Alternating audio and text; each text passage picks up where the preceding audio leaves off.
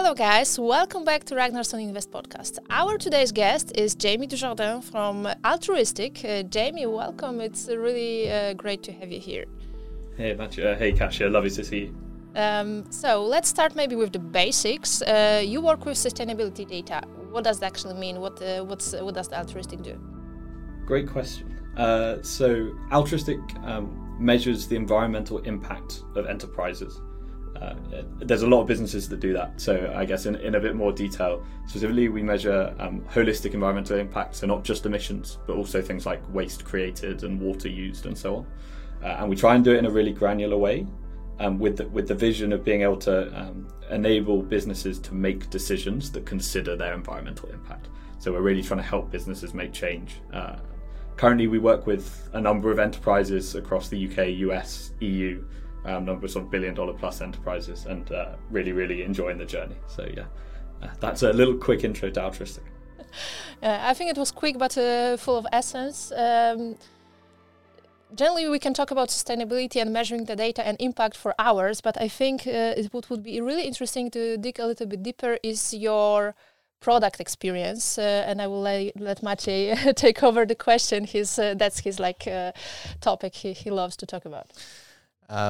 Jamie, before the recording, we had a very interesting discussion about software development at Altruistiq and how you approach developing new features. And what makes it especially interesting to us is to learn a bit more about your ways of dealing with long feedback loops, and especially in B2B software when you work closely with a small amount of clients at the very beginning of the lifetime of the life cycle of the startup. It can be very challenging to decide which features go to the core part of the product and which should be just thought as some sort of side projects for one of the big clients. So I would be very curious to know, how do you deal with those dilemma? How do you approach this topic? Yeah, it's a great question, and I think actually I think having experienced it over the last couple of years, we haven't done everything right to start with, but it's really actually different when you focus even on enterprises compared to like small businesses, compared to selling to people. As a sort of enterprise focused software company, you start that journey, and for a very long time you have a very small number of customers. Like fundamentally, contract values are quite high. Also, pricing is a very interesting question in enterprise product development. But because you're working with such a small number of customers, but you're trying to build something that scales, you have to think about new ways to develop the product.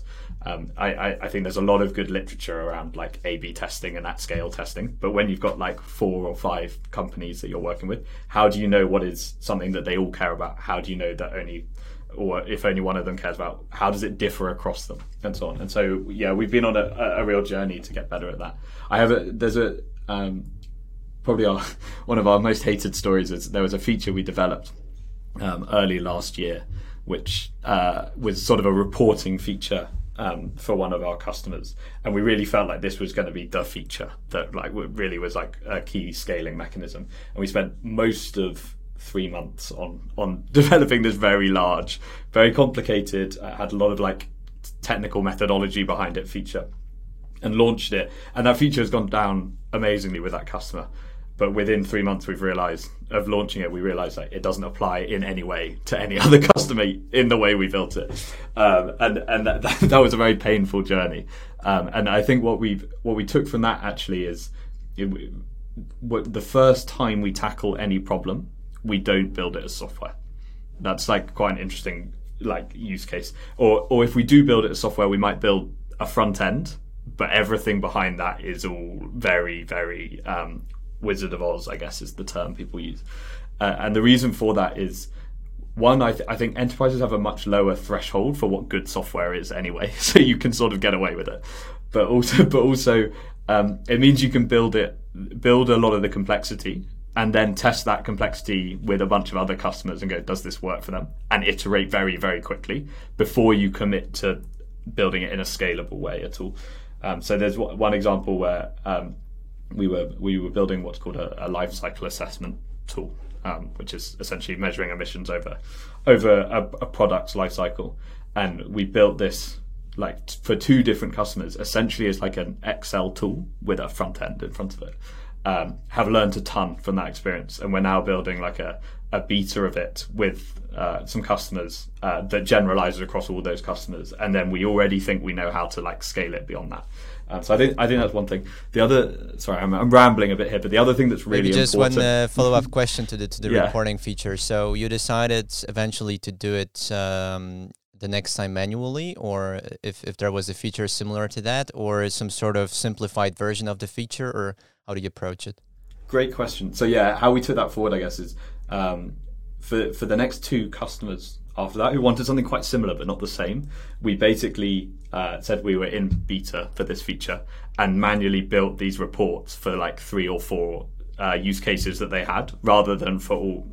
For context, this reporting feature enables them to like report to their customers. So we build it for 3 or 4 customers of theirs, test it with them, get their feedback, and now we're building like the scalable version. And I think that's how we're tackling nearly all software problems at this point, is doing it semi-manually as a one-off, as a very like transparent experiment with them, and then going, right, we'll work out how to scale it from here. And I think the other thing here is that we're very transparent about this, and we're very transparent that this is like something that we're launching a beta of, and we go like, this is not automated. We're very open and go like, this is happening manually. Don't worry, we're just making sure we work out how to build it in the best way possible. And most of them we've never had major pushback on that before. As long as the quality of what we do in the manual tests is very good, like we've never had pushback. So I think transparency and the openness to doing something in a service-led way in a software company that's focused on enterprise is actually really important. I love this twist. Like, the best learning from this example is that the best way to build a software is not to build it at all. Yeah. Not to build it at first, maybe, is the important question. Or postpone the building, exactly. So to me, it's pretty clear that it helps you to really filter out the most promising candidates for the next big rollout. So whatever feature you identify as something that can be fully automated goes firstly through this semi-manual process, and then you, with more confidence, you can tell, okay, it's going to be useful to many more clients as opposed to just this 1 or 2 that we initially built it with. And would you also say that it's helping you with the development speed and with the learning process of what features resonate with users? Or yeah, 100%. So we use this as a way to test features as a starting point, and actually we can find anonymized ways to show other customers the version of what we did for one customer and go like, hey, does this resonate with you guys as well? So it's a great testing tool in that sense. It's also a great way for your MVP to just not have some really stupid things in it. Like, we do it once with them and we get a bunch of feedback, and then we launch a true like scalable MVP with one iteration of like enterprise feedback built into it. I think that's really helping make sure that when we do launch that software that, we can be proud of it for quite a long time, and take our time on making sure that it gets better and better and better. So yeah, it's been a great tool in that sense. I think there's one thing to say, which is you, as an organization, you have to be very set up to do it. And what I mean by that is that some of the people who are thinking about doing it as a service to start with have to have in the back of their minds, hey, we need to work out how we productize this. Because if you just do it as a service without that, you might not capture the learnings that you need to think about a scalable way of doing this. But I think that's something we've really built like as a capability, is like productizing from initially a service. That was going to be a bit of my next question. So having this experience on doing things manually in the first place and at the very beginning, do you already experience challenges over productizing certain features that maybe for a longer than expected time were done manually, and kind of now it's the time to really have a full-fledged solution and you kind of need to catch up on the functionality and business value that you technically already have? Yeah, it's a great question. and I think this is where transparency really comes in, right? Because if you're not transparent about the state in which that feature is right now, what you start selling is a vision of a scalable version of that feature that doesn't yet exist, and then everyone's stressed and so on. So I think that's where the like real transparency around like status of this sort of thing is, and we actually have a roadmap that all of our customers can see, and they can see that it's in like what we would call a beta, and a beta is something that doesn't scale yet, but something that we will make scalable. I think there's even a step before that, which is much into your question of like can this scale, like before like testing it in any way, just going like, do we think that this could be scalable? And that's a whole nother question of like, if we don't think it could ever be scaled, we never really will think about it as something we do as a software company. When you say scaled, you mean on one hand, is it kind of technically feasible? On the other hand, if this is going to be broadly accepted by the rest of the market? Exactly. Like, does a standardized feature set apply to a wide number of companies? Because if it doesn't, if you need a huge amount of configuration to just get this thing to apply to every company we work with across industries, like, then should we really focus on it, or should we focus on the more, standardized elements we can tackle?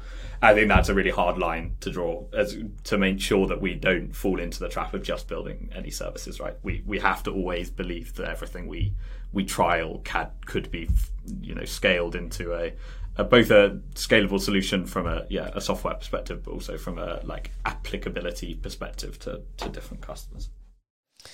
You mentioned transparency as key, and I understand it as a way to manage expectations of your clients, what's today possible and how quickly we can scale certain features. It reminds me of many conversations that we had with different founders that we are in touch with, and sometimes I need to say they are really masters of not revealing what's actually what was actually built, what is still in the kind of ideation process and phase, and what is maybe under development as of now. So it's interesting how you perceive those things. And maybe a question here about the transparency, especially if you speak with more established brands, and you mentioned it at some point that they're not so much afraid if you say, well, it's kind of beta. You need to take into account that it's not like a full-fledged feature. Did you also have situations when they said, oh, it sounds a bit scary, maybe you're too small of a startup for us. What if you don't deliver and then we disappoint our own clients? Did you have such conversations or at least doubts from your target group? Yeah, that's absolutely great question. And I think that's a little bit of where you are as a business.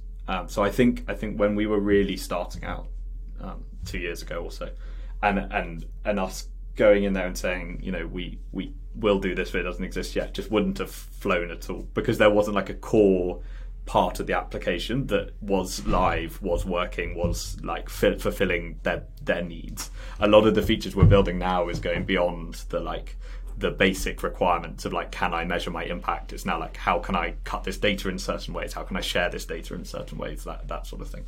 And I think at that time, if we tried this tact of like uber transparency with customers and potential customers, it probably wouldn't have gone across as well.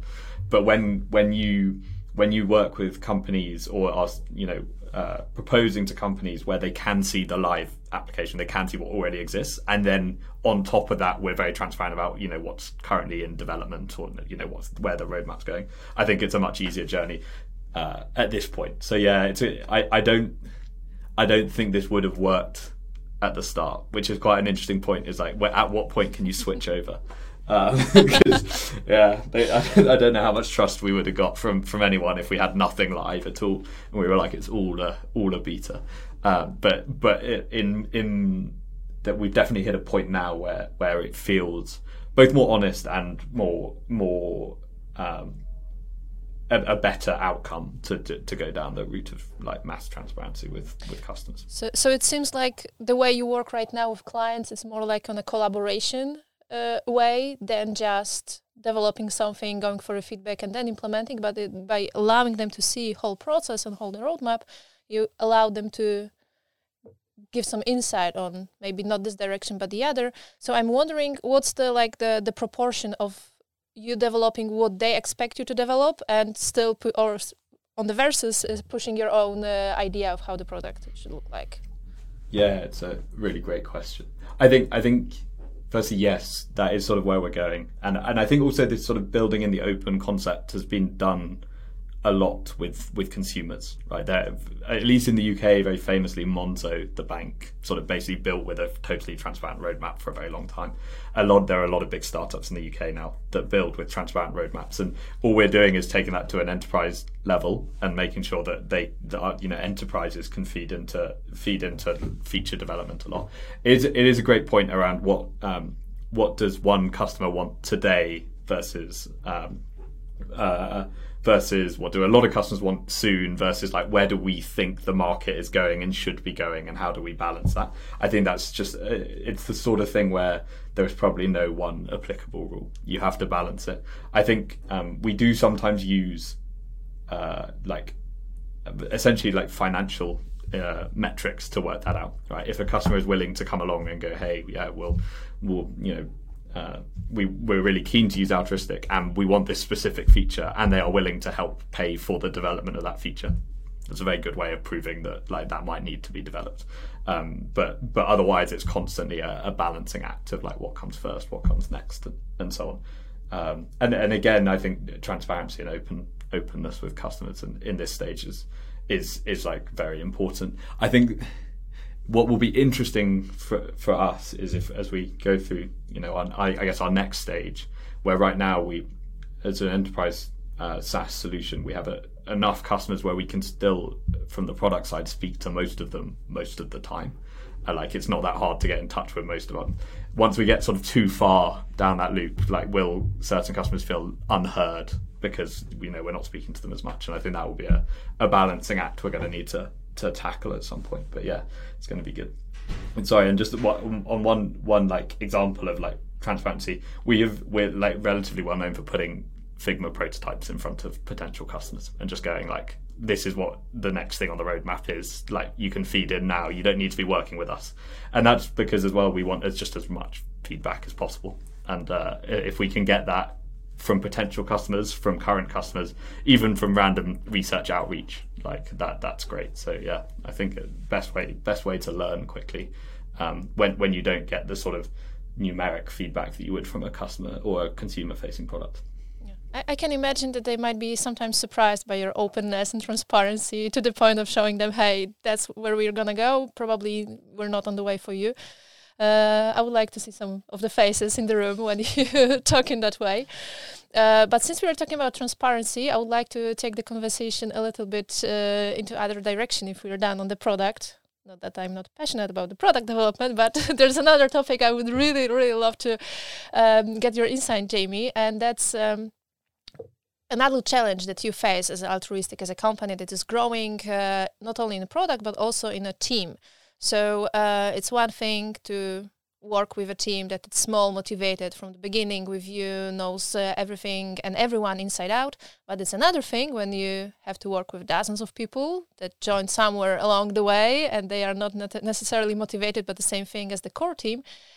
So growing the team, how to sustain the company culture that is very important to the way you work. Transparency being just one of the examples, but the culture you have has other interesting elements in. So how do you work with that? It's a great question. And I guess for context for listeners, Altruistiq is currently at the stage where, when I joined, there were 4 or 5 of us. There's now 50 plus. We're probably continuing to grow, and so we're very much on this journey of how do we maintain the culture that existed when there was a team of 10, and make sure that we can scale with that culture, and the benefits of being that small, the benefits of autonomous decision making, the benefits of speed, and so on. I think. The other thing I must do is very quickly shout out that a lot of our team stuff is very much not just a me thing. I think we have the most amazing team of people who really care about culture. That's the first thing. Our head of product engineering was the person who came up with our proposals board, which is a way for anyone to input into culture decisions. We had a head of operations who really cared about people and culture as one of the first 5 hires. Like I think getting the right people in early really changes this problem. But whether or not you have the right people thinking about the problem, I think what I learnt a lot from working in a couple of or everywhere I've worked says they have culture and says they have values and cares about these things. Only some of the places I've worked do you actually ever see them applied or recognised or actually lived in some ways. And I think the huge difference there is going beyond talking about the problem and working out how you build the problem into your like company's processes and ways of doing things. So examples there, as I sort of mentioned just then, we have a proposals board, and every Wednesday at 9:30 the whole company can join this proposal session, which is essentially anyone can propose anything in terms of how we might change how we work or how our culture is run. And the purpose of that proposal, the question asked is not like, let's debate this and see whether or not it should go ahead. It is just like, do we think that this proposal harms the company? And if not, then we should do it because it's a better state than we are now. And so we really like building in things like that really aligns to our values of transparency, radical transparency. I think the other thing we do is we have one of our data scientists built a kudos like Slack bot, which allows you to give kudos, but you have to give kudos aligned to one of our values. So you have to go like, this is a kudos to person X because they're a humane high performer, which is one of our values. And building stuff like that into our day-to-day processes, the investment into that pays off dividends in terms of like embedding the culture we have. So I think taking culture beyond just the words and really building it into what you do is the key thing to making sure that it sticks around as you grow. And what was the size of the company when you saw that the culture in itself poses a problem and should be cultivated in a specific way? Because I can imagine like when you were 5 people or 7, there was obviously some culture, you had values, but it probably just worked. And then the company grew, and do you see any kind of point up until it works without much effort and then you need to concentrate on it? Or that's a great question.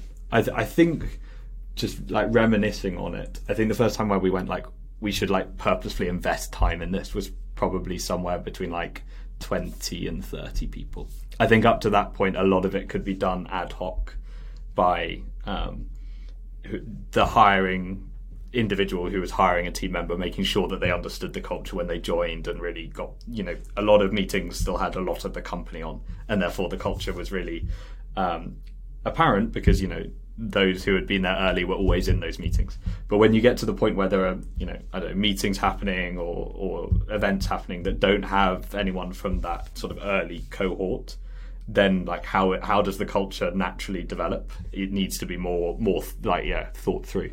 So I think 20 to 30 people was that. I think the other thing I'd say is, from my perspective at least, defining and really caring about your culture early is a great way to get great people. And so it's not just an investment because you want a nice day at work. It's an investment because it's a very attractive prospect to employees to go to a company that really thinks about culture and cares about culture. It's a great way to make sure that we all work in the same way and we're all open to feedback and open to personal development and so on.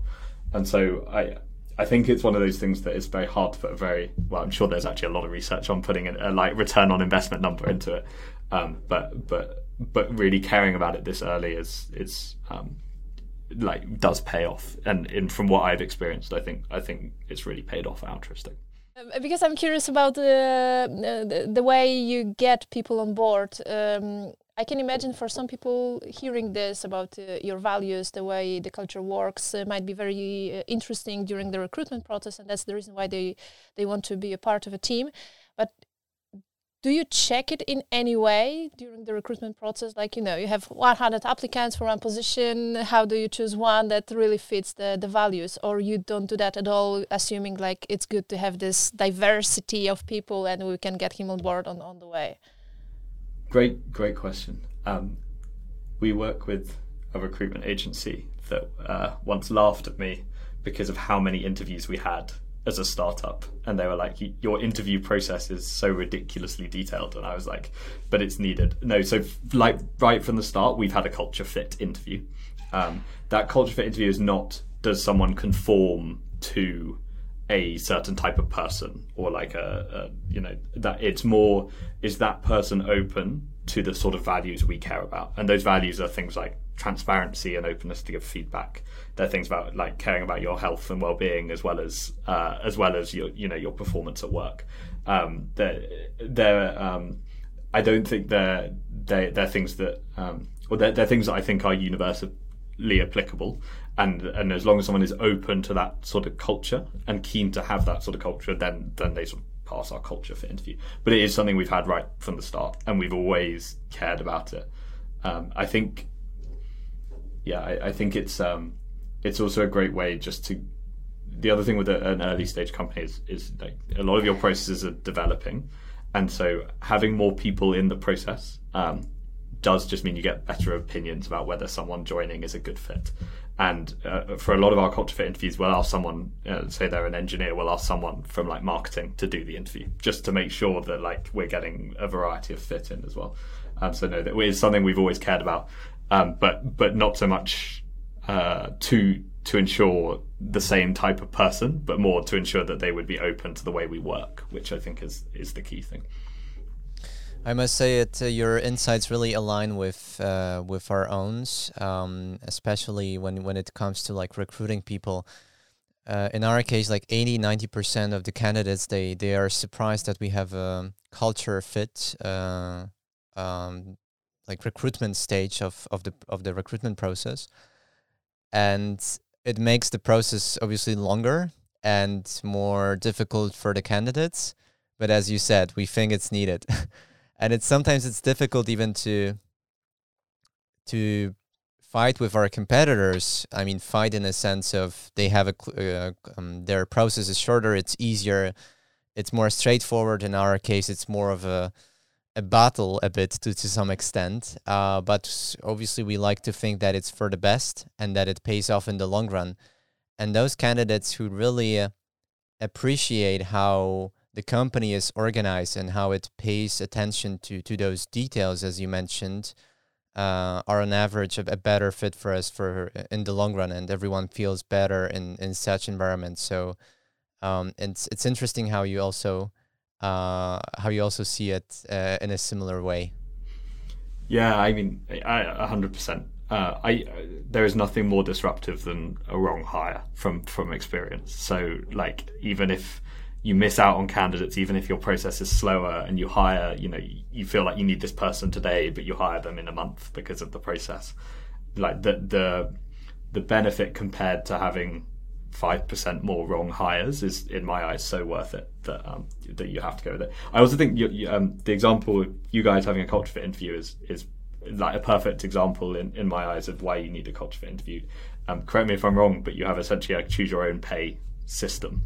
Like, some people might not be open to working in a place like that, and I think that is not therefore like a selection based on whether they are a certain type of person, but it's just like, would you like to work in a place like this? Do you think you'll be a good fit for a place like this? And a lot of our culture fit interviews being very transparent about like how we work and how like what sort of stuff we do at work and how we make decisions and all of that stuff, and go like, does that excite you, or actually does that scare you and you'd love to be in a slightly more structured place with a slightly more hierarchical team and so on, and like just be open about it, because I think fit in that sense is really important as well. Yeah, I think it could be seen as a yet another filter for this difficult battle for talent.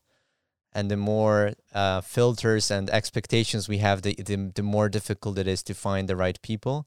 But at the same time, I think it helps you to define yourself and really just stand out from the crowd. And you say, okay, I'm different in this and that way because we value those things.